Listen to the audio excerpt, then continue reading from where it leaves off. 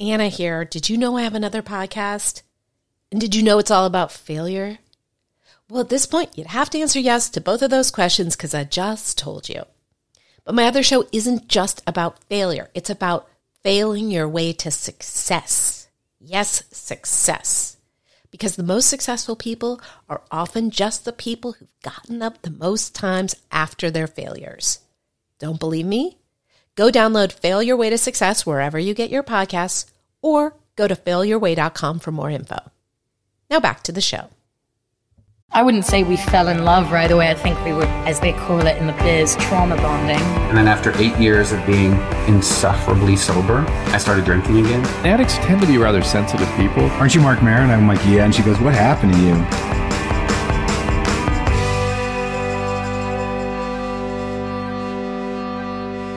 Hey, you're listening to Recover Girl.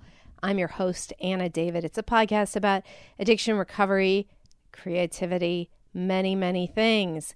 If you want to find this podcast, I don't know what your problem is because you're already listening.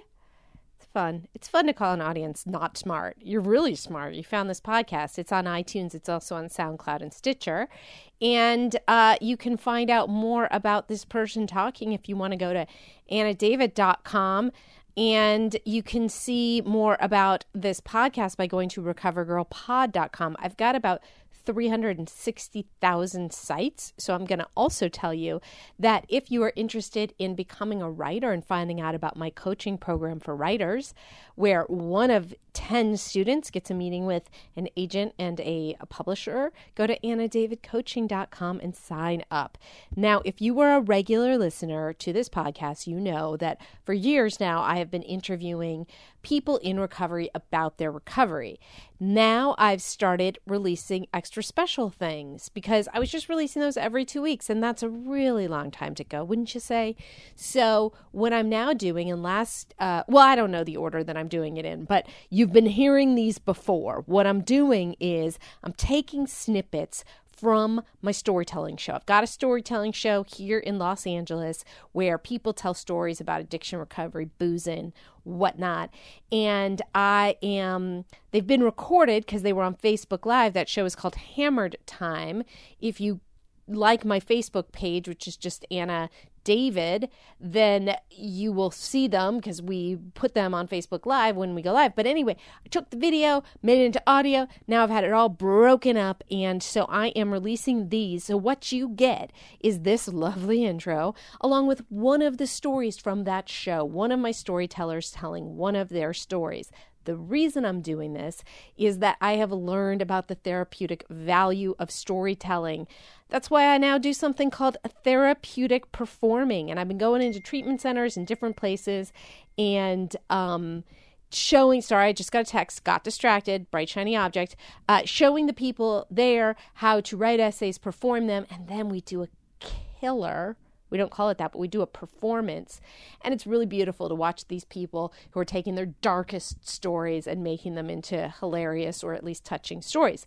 Anyway, if you want to know more about that, go to annadavid.com workshops.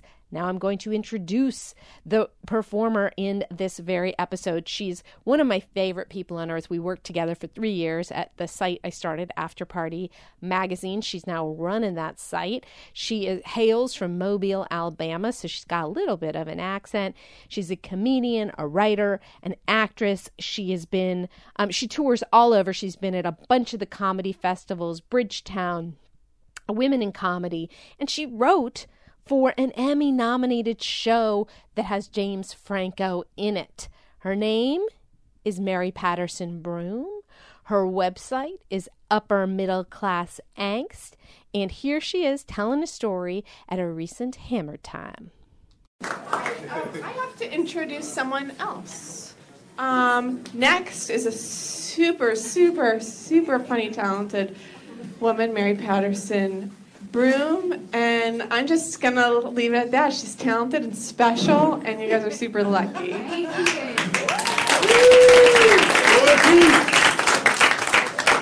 I don't hear about how talented and special I am. I've done this show so many times now that after every show I'm like, well, I'm out of stories. That's it. And then I'm like, oh yeah, there was that thing that I can now talk about. This one's really embarrassing, so thrilled that it's on Facebook. That shit doesn't give me anxiety or anything. So I'm now sober for like a little bit over 3 years. Thanks. Thank you. I eat a lot of sugar. But I remember when I used to get really drunk, I had these things called mirror moments. I don't know if y'all can relate to this. And in the beginning, my early 20s, they were almost kind of positive. Like, the mirror moments I would have would be, I'd be getting ready to go out at night and feel really fat and unattractive, and then cut to several hours later, I'd be drunk in a dark bar bathroom, like, I look good tonight. You know, like, I had beer goggles for myself in those mirror moments. Then fast forward to 2013, I was at the Bridgetown Comedy Festival and just getting drunker and drunker every night. And I remember that distinct feeling the last night, which was like I had a show and there was a rap party, that feeling that I think other alcoholics might relate to, where you know you're out of control and you can't stop, but you should, because this is not where you should be getting. Like, I had to perform and I just kept slamming back beers. And I ended up like crying in the streets of Portland, like, my phone was dead. I didn't know how I was going to get home. Like, I don't know how far away it was from the actual venue, but thank God this cab pulled over and, like, happened to know where my hotel was. And I missed my flight the next day. And when I finally got on a flight, I got so sick I had to, like, plow through everyone boarding the plane, putting their bags up to go vomit red Gatorade in the Southwest airplane bathroom. And I remember, like, coming out and the flight attendants, like, knew I'd been sick, and I lied and said I had food poisoning. But I remember looking in that mirror and being like, something's fucking wrong with you. Like, you're 29 and you're vomiting Gatorade on a Southwest flight. Something's wrong. So I had another mirror moment at the San Luis Obispo Comedy Festival in 2011. And I remember it distinctly because I remember what happened afterwards. So comedy festivals are like summer camp for comedians. Like, there's a lot of shows happening at the same time. There's also a lot of drinking and drug doing happening at the same time. And this one was no different. I cared much more about drinking than I did performing. And this particular night, I did my set, and then I was like hanging out at the bar where the show was and just getting drunker and drunker. And I had that sort of thing that happens to any human being who's single and starts drinking, where you're like, I'm hooking up tonight. I'm hooking up tonight. And I remember I had a mirror moment. I remember looking at this bar bathroom being like, fucking hooking up tonight. And I'm sure the girls behind me were probably like, good job, fucking weirdo. Good for you, go do it. And so I march out to the bar and I start chatting to the first attractive guy I see, and his name's Greg. And he owned his own landscaping business, and he was recently divorced. And we're just like chatting, and he seemed very intrigued by the fact that I'm a comedian in town for this festival. He hadn't been at the show. And, you know, we're talking and laughing, and, you know, I was really drunk, so I don't know how much time went by, but we eventually pulled the whole, hey, want to get out of here? You know the want to get out of here. We all know want to get out of here. And so we go out, and I don't remember how I'd gotten there that night, but I definitely hadn't driven. So we get into his pickup truck, and, you know, at the time, he had said he lived 45 minutes away. And so I was drunk, but I was, like, not so drunk that I'm going to go out 45 minutes outside the town with a stranger. Like, I had that much, like, I was coherent enough to know that would have been a bad idea, but I didn't think he was that drunk. And so I was like, okay, we'll go back to my hotel. But the issue with that was this festival, their deal was if you got one of their hotel rooms, you had to share it with another comic, and that was kind of the deal. And I was sharing a room with this girl, Jen, who I'd known for forever. And so we were good enough friends to where we could, like, share a king-size bed, but not good enough friends to where it's like, hey, bring a guy back here and bone him. I don't mind. Like that, you know? That was the difference. But if drunk me's like, whatever, I'll figure it out when we get there. And so I get in this guy's pickup truck, and the hotel's not that far. It's a small town from this bar where we were.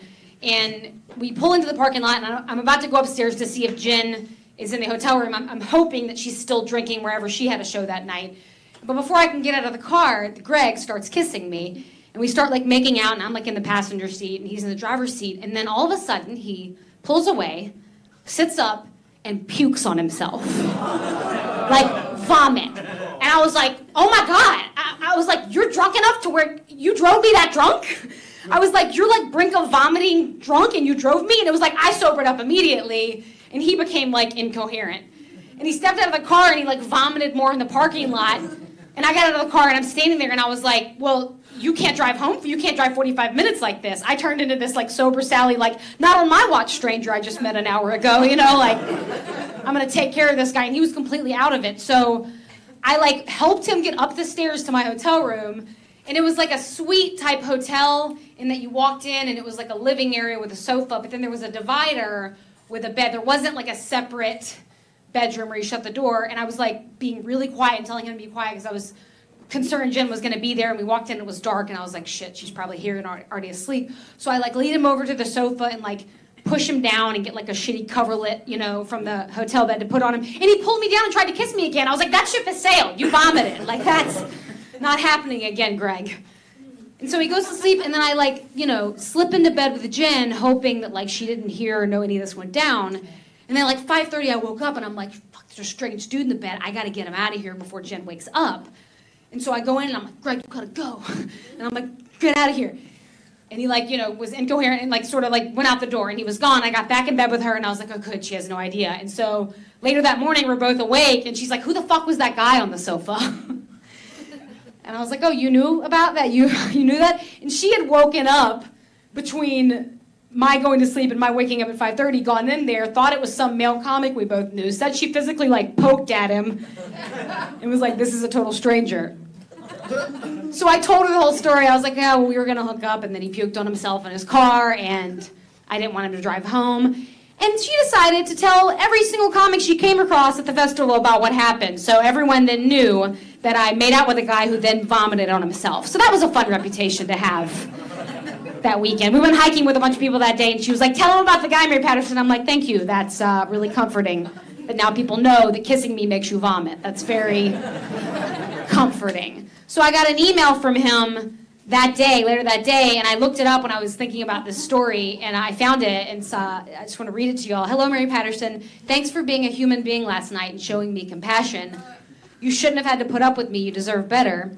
You're probably performing right now, so best of luck, and knock 'em dead tonight. I would love to see you again sometime. LA is not that far away. Sincerely, Greg. And I ignored it, and he emailed me a few more times wanting to get together, and I was like, I'm sorry. In my mind, once you kiss and vomit, the romance is dead. Thank you so much. I'm Mary Patterson Greg.